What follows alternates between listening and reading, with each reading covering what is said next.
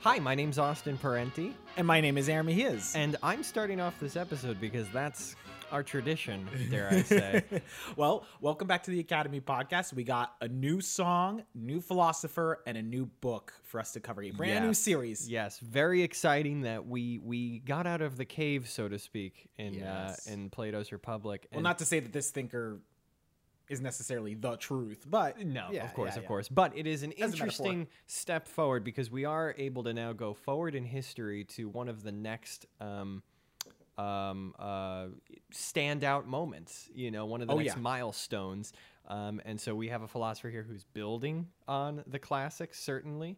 Well, he is part of it. He's part of the classics. Well, for rather, sure. I mean, classical Greece, taking Plato and Aristotle and now taking a nice big leap in a new direction, which is very exciting. And what's funny is that, because there's no rhyme or reason to necessarily what we pick. We're not going in any sort of historical order here. But I just found it funny that we did Plato and I let you pick the next one and you picked Epictetus. And Epictetus is like directly influenced by Plato. The Stoics are, they're influenced primarily by Plato and the Cynics. Mm-hmm. And it's like we didn't go too far because honestly, we could have gone to something entirely modern and it had been It's true, but I don't know because for me, when I first read the Stoics, I felt like they were the most immediately rewarding. Their little catchphrases and terms and ideas are the ones that stick in my head most of any of the philosophers we read. And so I think if you look at the core word of philosophy, right, the love and pursuit of wisdom, I feel like in some ways the Stoics capitalize on that more than some other groups that again claim the term philosophy, but looking at that root again, love of wisdom, sometimes it seems far from that. Can I talk a little bit about that? Yes, just really totally. quick. It's funny is that you bring that up, and that's actually going to be a main point because Stoicism is very much about practical wisdom. It's very much about how do you actually practice this day in and day out. It's very grounded. A lot of philosophy we feel as if it's very, because even Plato, it was kind of getting away from us a little bit. Yes. Where it was like, oh my gosh, he's talking about veridical versus existential, and we're talking about forms and it's heady, and where Stoicism is going to be a lot of moral maxims. It's going to be about do literally this, do that. Right. It's all about ethics and behavior. And so that's why, honestly, two things about Stoicism is that one is that it's rising in popularity in our modern day.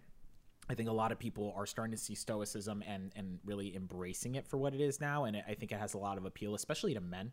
I think it has a lot of appeal. And a lot of journals and articles and things like that are coming out of like embracing Stoicism and refounding Stoic ideals. But that's it's also a double-edged sword because now you have all these unfortunately a lot of who I think are probably the worst people in existence, which are motivational speakers. Hacks like Tony Robbins and the like, who I think are worse than politicians. They and really what they did and what they do today is that they read people like Epictetus or Marcus Aurelius. They read probably half the book, think it's great, and then they make some sort of TEDx talk or motivational tour, and then they literally just sell you hundreds of dollars in tickets for them to just tell you what the Stoics have already said thousands of years ago. Right, what you could have gotten for if you actually read the book, right? Yeah. And so go down here to we the are. public library. We are now the new motivational speakers. Yeah. Now, so in the past we've done this. I think I recall with Plato's Republic. I spoke a bit of the kind of general layman's understanding of the work, and then you. I don't know. You're. Well, I certainly, because of my love for the Stoics, I feel like I'm a little more versed than probably more well-read than I am. You should lead this up. But no. But I still remember what my perspective was going into my first class on Stoicism. And here's what I said. The professor asked, what is a Stoic? And I said, when I think of a Stoic, I think of someone who's emotionless. That was the first word that came to mind. Yeah, it's a common conception. Right. And so maybe you could speak to that. And then also my second corresponding thought was they're like the Jedi Knights. The Jedi Knights, Also a common conception. right. They don't marry. They have their laws and they try to stay calm. And I think of Qui-Gon Jinn in episode 1, who shows no range of personality, even though you have one of the best actors of our time, so that's how I viewed Stoicism going into the class. Now, my guess is that there will be some people listening to our podcast who also have related those thoughts. So can you first start by answering those thoughts and those conceptions? Okay, so all right, so before we actually get into Epictetus and his biography and things like that, we'll clear up those misconceptions about Stoicism. Okay, so I'm going to try to avoid getting into the philosophy and being like, well, it actually says here that, blah, blah. Right. So to address the idea of the emotionless, I think that's the big hurdle. I think a lot of people think that Stoicism is all about getting rid of emotions, and I think that there are some, and so to take a step back, we have to remember that there are different kinds of Stoics, sure, right? Of course. And I mean, they definitely have a lot of relation with each other, and it's pretty cohesive. However, if you're reading somebody like Seneca or Cicero, and even Cicero is not really a Stoic. He's kind of a weird amalgamation of things, but that's besides the point. The thing is that when you get later on into the Roman history, the history of the Roman Empire, and looking at the later Stoics, they're a bit different than the earlier Stoics. Mm-hmm. And so you'll have people like Seneca who say that anger is kind of a useless emotion, kind of cut it out. But really, in reality, Stoicism is all about discipline and emotional control, not necessarily ridding yourself of emotions. So, and again, we'll get into Stoic philosophy, but just to clear up the misconception is that Stoics are not going to say that you don't experience emotions, and they're not going to say that initial reaction that you have is something that is completely unavoidable. If you are the example that I read online was that let us say you are standing at a train station and you have a briefcase full of papers and the briefcase flies open and the papers gush out. A Stoic is not going to say oh well, you shouldn't feel like flabbergasted or right. or upset at that. Initially you are going to. They would admit that is an unavoidable thing.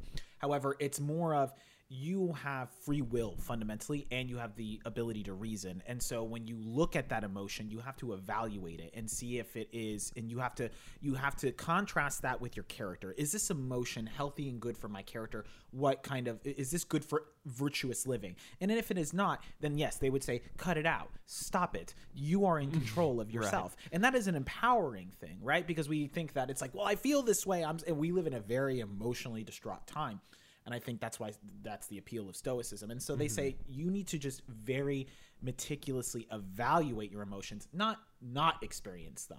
Okay. However, there are Stoics out there that would say, well, some emotions are hardly ever good, so therefore get rid of them. And and then that could be a criticism that you can level against them. And that remains to be seen in this work. But to get to your other one about being like monks or Jedi Knights or however you wanted to describe it, that they don't marry, they don't have kids. And I mean, for Epictetus that may be true because he didn't marry and he didn't have kids. But the thing is that Stoics, typically they avoid the sensual pleasures, because you have to remember also at the same time you had the Epicureans that were going around, and you had the hedonists that were going around in the Hellenistic period that were advocating for sensual pleasure. Stoicism is against that. They are definitely dualists when it comes to theories of the soul, where Epictetus literally says that you are a soul embodying a corpse. Like he calls his body a donkey, brother ass. It's a stubborn, useless thing. And so they definitely have a negative view of that, certainly. But, you also have people, again, like Seneca, who say, sometimes you need to throw back some wine, man. You need to get drunk and kind of act insane a little bit and have a good time, Right. And it's like, it's hard to pin it down, but there are those misconceptions because it's understanding things in gradation, right? It's not it's not like 100% we are monks, do not feel anything. Yeah. they're definitely different than we are in how we kind of conceive of emotions and of emotional values and things like that. But they're not people. Right. So as we were researching Epictetus, because we knew he wanted to be our next guy, we referred to the Enchiridion at first, which is his short handbook. Literally the handbook. Right. And we learned that was actually just what's the term for it? Like an abridgment, an anthology of his greater work, Discourses. Yeah. So I think. So let me find the quote really quick. Here it is.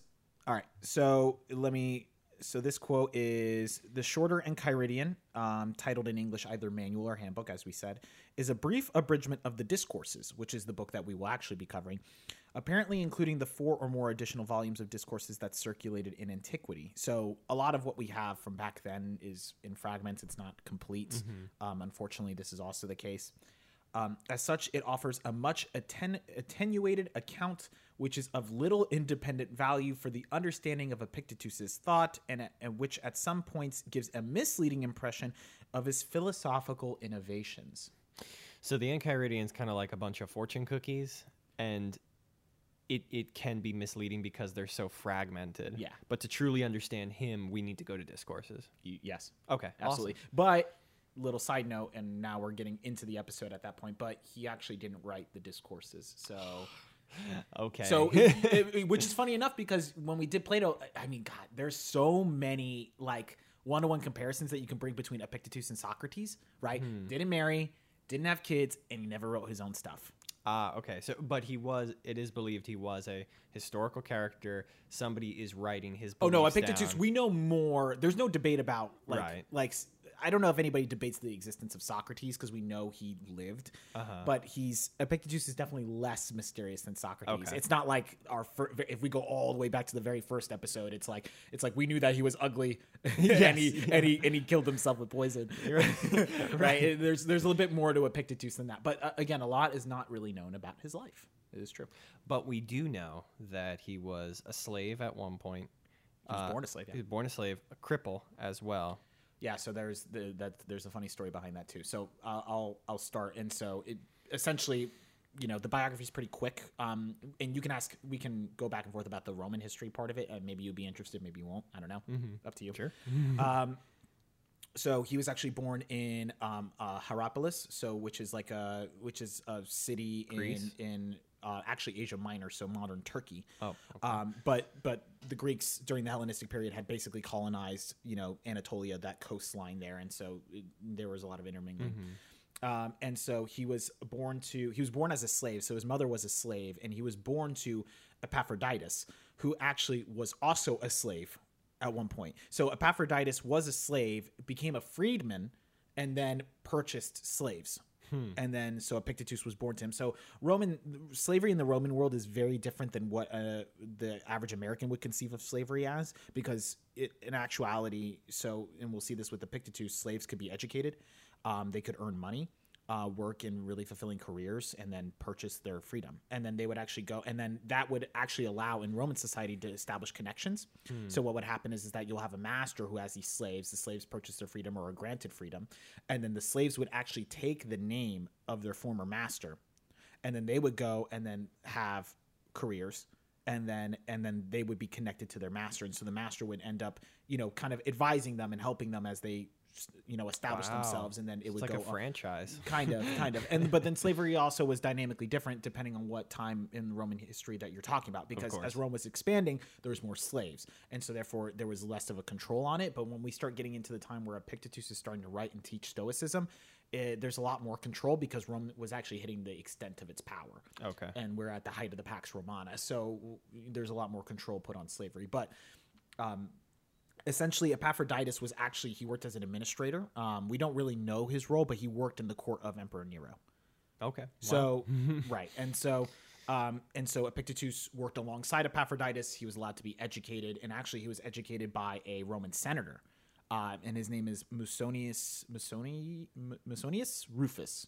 And he actually has some fragmented works that still survive to today. And he was a very ardent Stoic who gave a lot of practical wisdom, and so there's a lot of his influence that shines through Epictetus's work. Okay. So he's educated, and then he probably becomes free right around the time that Nero dies. So Nero actually committed suicide because I heard he wasn't the best guy.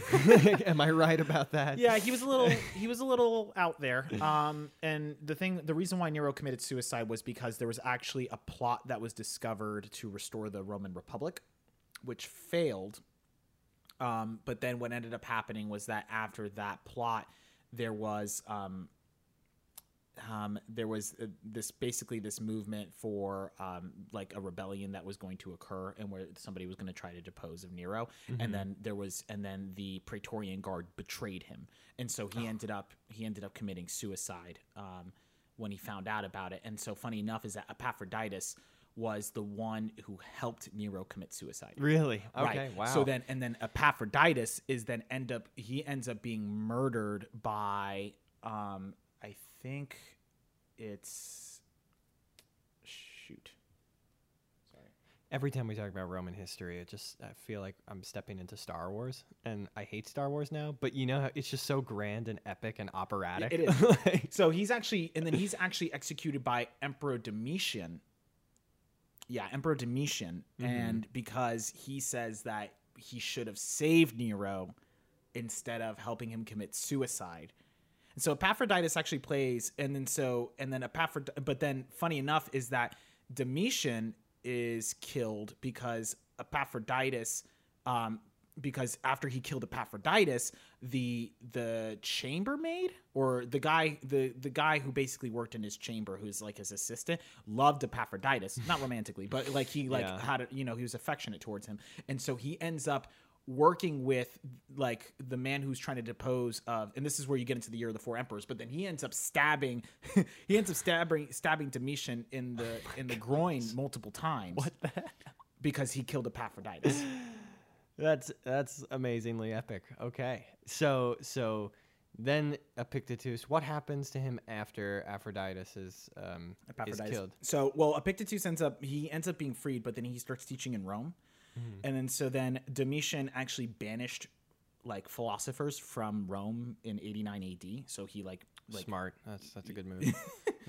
So then he ends up being expelled around 89, and then he goes to Nicopolis, which is a town on the western coast of Greece, and he establishes his own school there. And then there he adopts like a young boy like who was formerly a slave, and then he frees him, and then he ends up just teaching there until he dies. And it becomes a very famous and pretty much renowned school in the Mediterranean basin from there on out. So kind of, there's a lot of political intrigue at the time that he was living with, so after Nero dies, you have the time of the Four Emperors, and that 1 year, everybody's just like killing each other. And then you have the rise of Domitian, and then, he falls off, and it's a lot of back and forth. We could go over that. But the thing is that, the main thing is that he kind of just teaches in Rome. Right. We know he teaches in Rome. He ends up leaving, goes to Greece, establishes a very successful school, and then that's it. And he has his. Now, how did he become crippled? So 2 stories. One is the idea that he had not a defect, but he had some sort of disease that just made him crippled. I forget what it was exactly, but that's the most likely scenario. Is that he just had some sort of illness that ended up making that leg lame.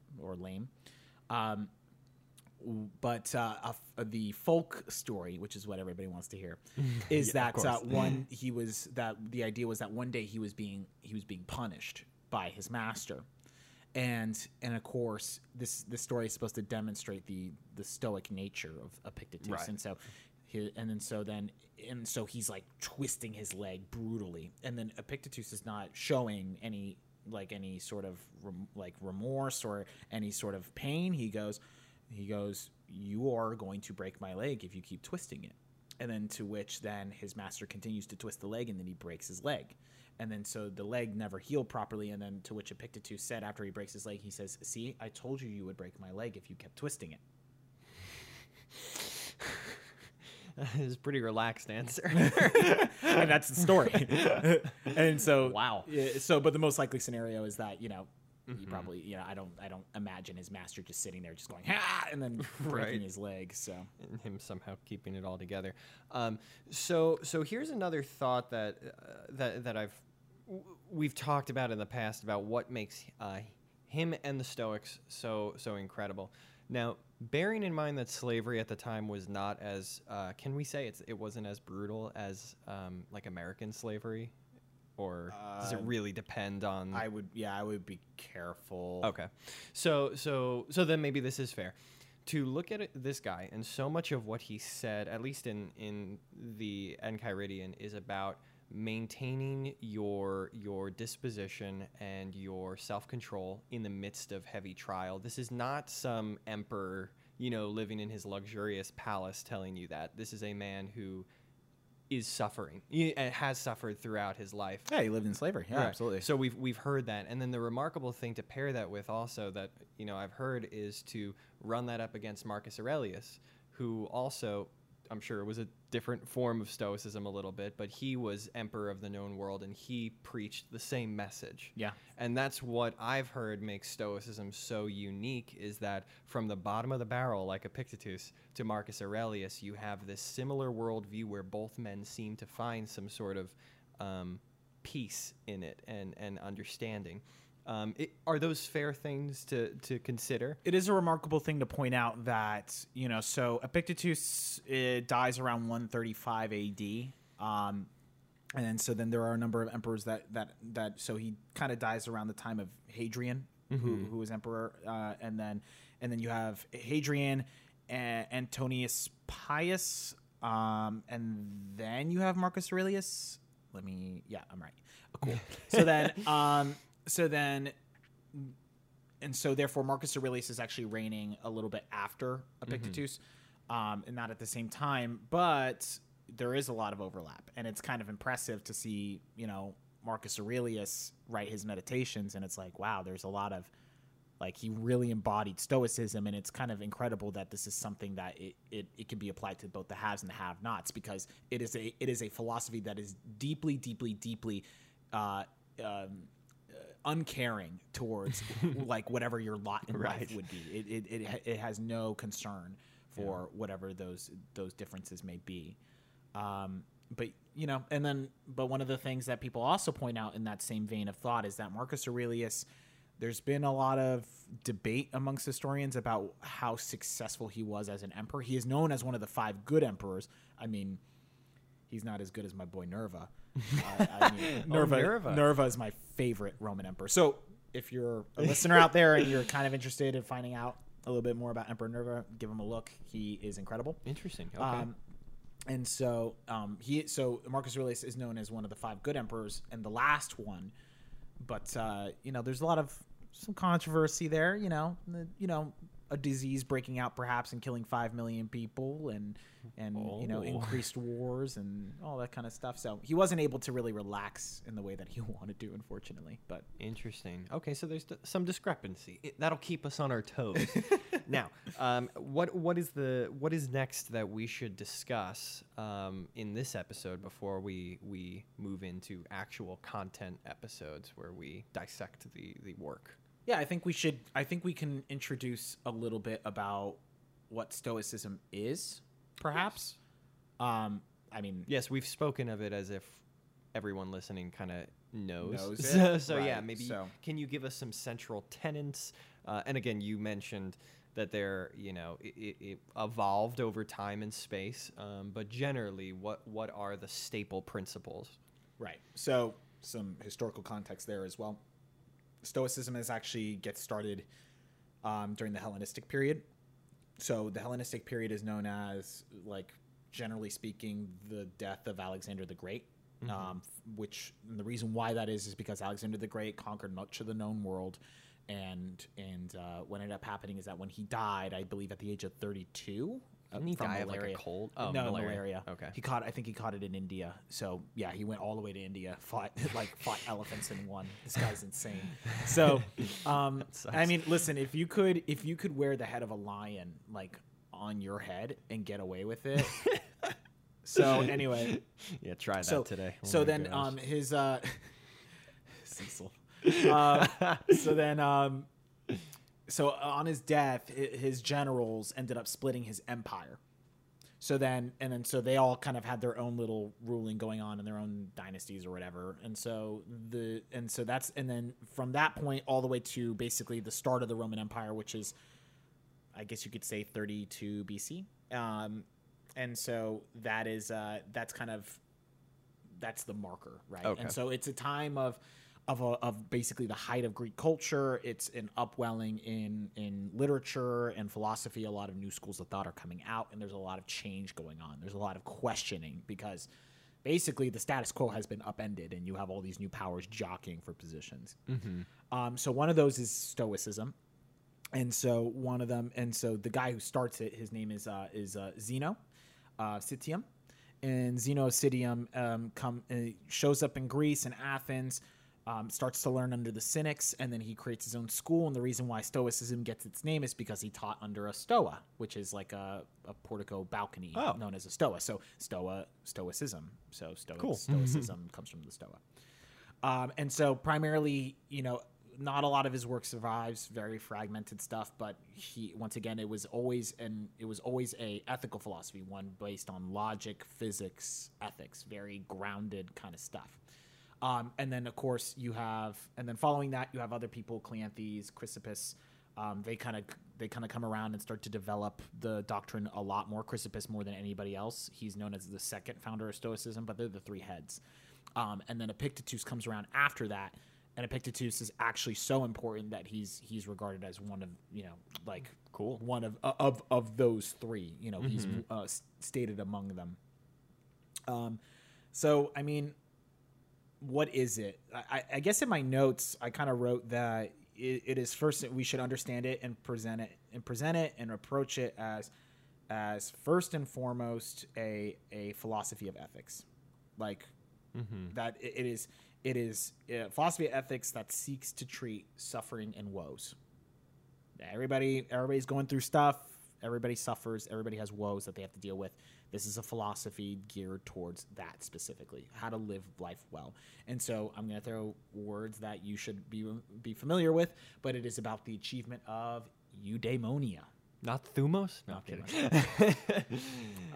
Eudaimonia, which is happiness, just a general being of happiness. And so that's the goal. And what Epictetus is going to argue is that there's going to be a word that I'm going to keep bringing up as well. So the word that he uses is prohairesis.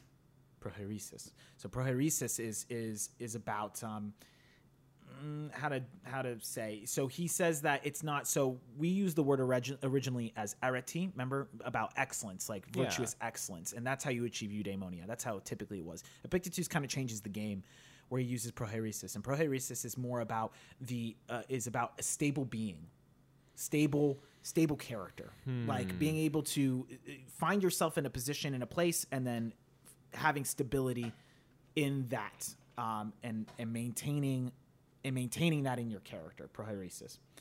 And so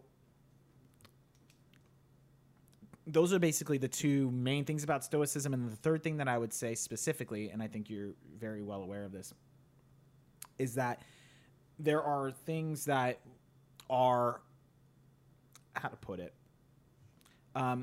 really the only way to achieve eudaimonia is through virtuous character, is to embody and live out virtue. And the way you do that is that you find that there are things that are preferred and there are things that are unpreferred. Okay, so what do I mean by that? Preferred is like just things that you like to have happen to you, right? So you like to eat a good meal, you like to be warm, you like to be married, you like to have financial stability. Right. Those are preferred things. Unpreferred things are obviously the opposite of those things, and so unpreferred is like a divorce or going hungry or being cold. Those are unpreferred things, the opposites. And so what Stoicism is going to advocate for is that both of those things, preferred and unpreferred, are things that exist out of what is good, which means virtue. So virtue is what is good. Right. Okay. And they also exist outside of vice and acting in a vice nature, which is known as evil to the Stoic. Okay. So if both of those, so those things have value in the sense that they are what they are. They're not the Cynics where they say those things don't possess any value whatsoever, because the Stoics would say, well, achieving those things is obviously your will is being assented towards them. You are desiring those things. Right. However, and so therefore they may have a value. However, their value is outside of virtue, and it's outside of vice. They just are things that you pursue. It's like two different currencies. Yeah. They're valued in their respective realm. So then what Epictetus is going to say is that those two things, whether they're preferred or unpreferred, is going to be indifferent. And so he says, so the main thing is understanding that those things are indifferent to us. And because they're indifferent, they shouldn't really be of the utmost concern to us. And so therefore he's restructuring our orientation of how we live, right? So he's saying all these things that you may be pursuing and that you're trying to avoid, those things are actually indifferent to how you act. Yeah. And so you living virtuously is independent of the preferred and the unpreferred. They are now indifferent. And so really the question is more of a matter of, are you acting virtuously regardless of the circumstance? So even though you may be pursuing romance or warmth or a full belly, are you pursuing those things virtuously? And let us say you are hungry, cold, and unloved. Are you living virtuously? Because guess what? Virtue is indifferent. It is outside of the indifference. Yes. That is really, and of course there are other things that go into that. So then you have to get into epistemology, the idea of impressions, the idea of a discipline and the assent. There's a lot of other concepts that come out of that, specifically the idea of volition and how fundamentally we are free people with the ability to reason, and the ability to make choices. And so he would say that, as a quote, the very notion of a capacity to make one's own decisions implies, as a matter of logical necessity, that those decisions are free of external compulsion. Otherwise, they would not be decisions. Right. Then it's coercion. Right. And so he would say, since the decisions are truly ours, our volition, that means that who you are really your actions. I need to write this down. Okay, keep going, because I'm going to keep going. Go. So let's marry the two ideas. So if who you are is really your character, your actions, your attitude, your aspirations, your desires, then therefore those are the things. And so that's why volition is important, because that means those things are uniquely yours. They are in your control. Whereas the things that are indifferent to you, the things that you are pursuing or you're desiring, or the things that maybe other people are doing and how they're acting, those are all outside of your control. And so fundamentally, Epictetus is saying, find out, put things in their right order, say those things are indifferent. I have free will. I have freedom of choice. Fundamentally, that I have the ability to reason and find out what is good for me and what is bad for me, how to act in right character, right, by evaluating things as they're impressed upon my soul. And then we'll talk about that, epistemology and Stoicism. So I'm just going to glance that now. Sure. And say, guess what? I am in control of how I act, my character, how I approach these things. And that is what matters. That is what matters most, because my desire is to achieve eudaimonia.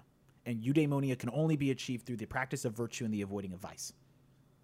And so he says, control your character, and live well in spite of whatever may be going on, whatever the circumstances are.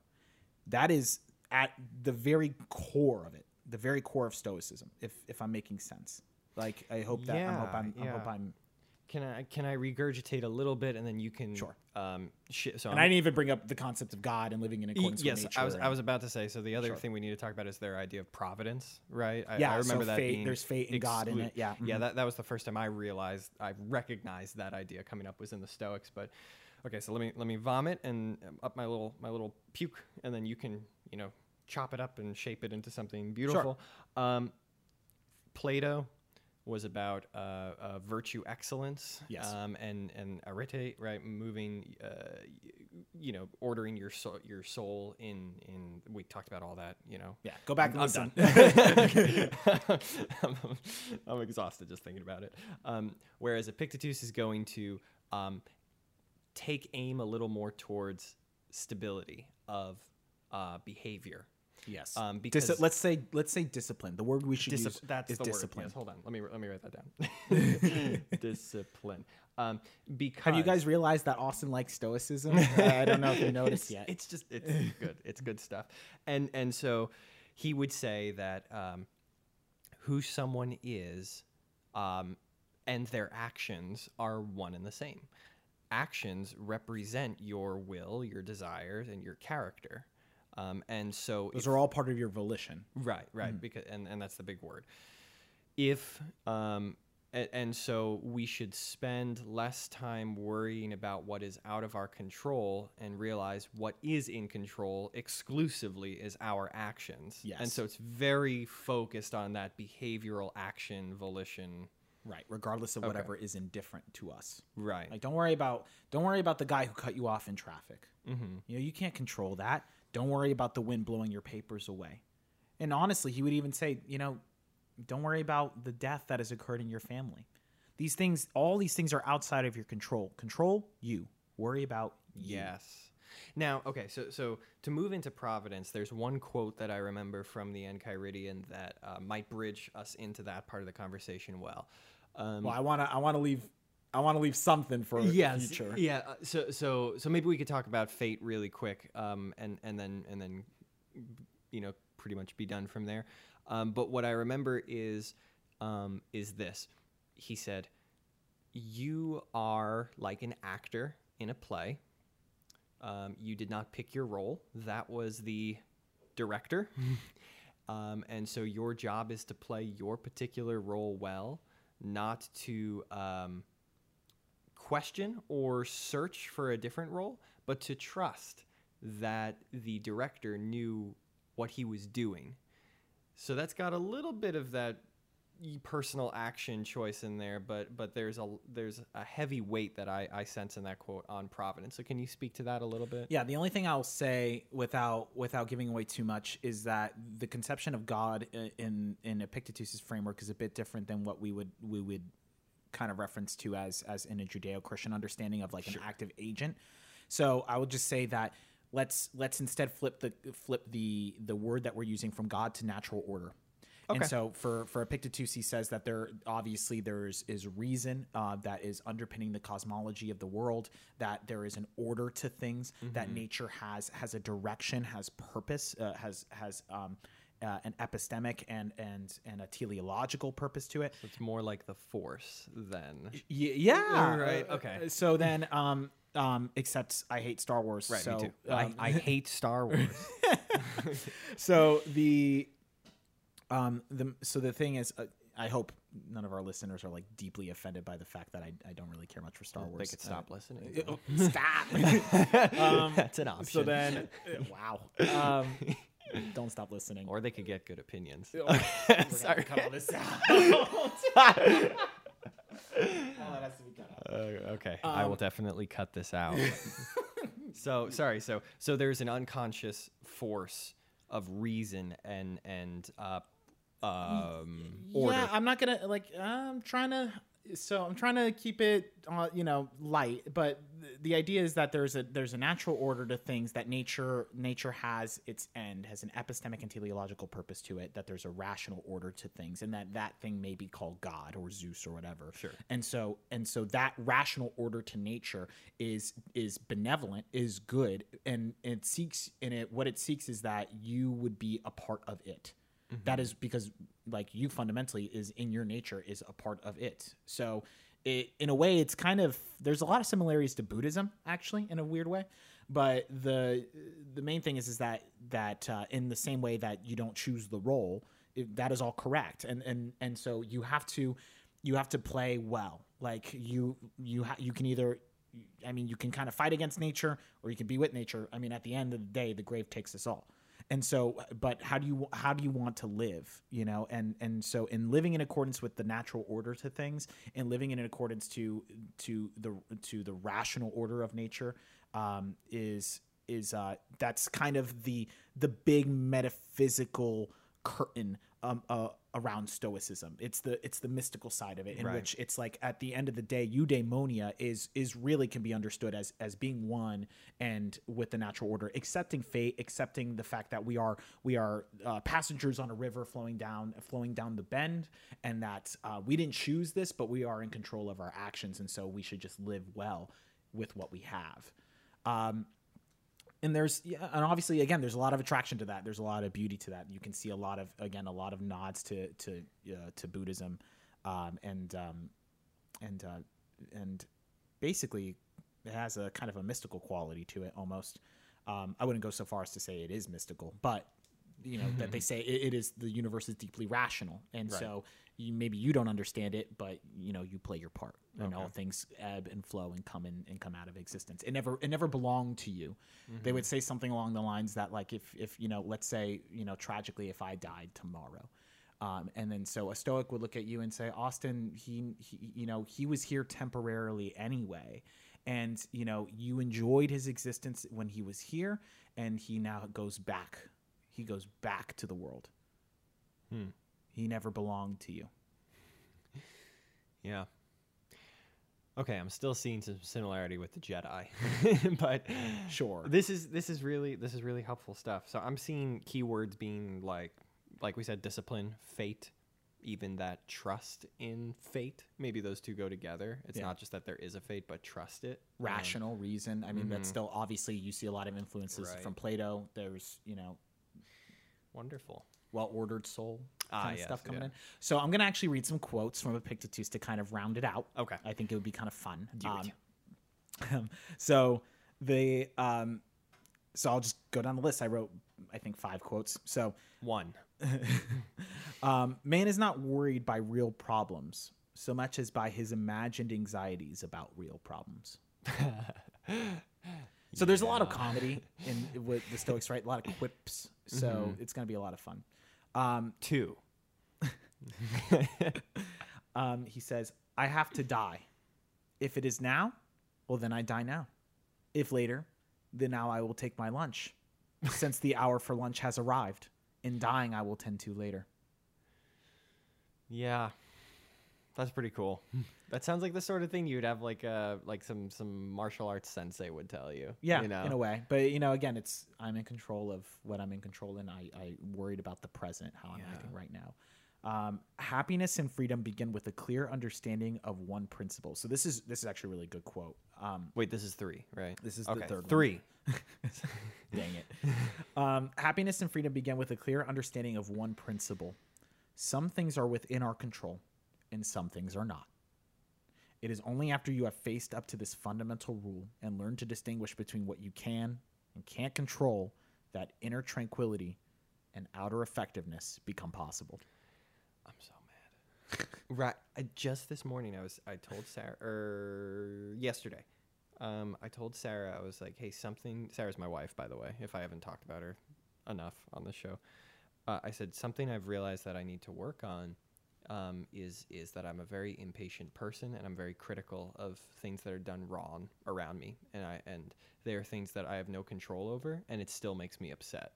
This sounds like the perfect antidote to that sort of thing. Yeah. Where we get so worked up over this crap, but this worldview of just identifying what's in your control and what's not, just starting there, that's just really practical. I love it.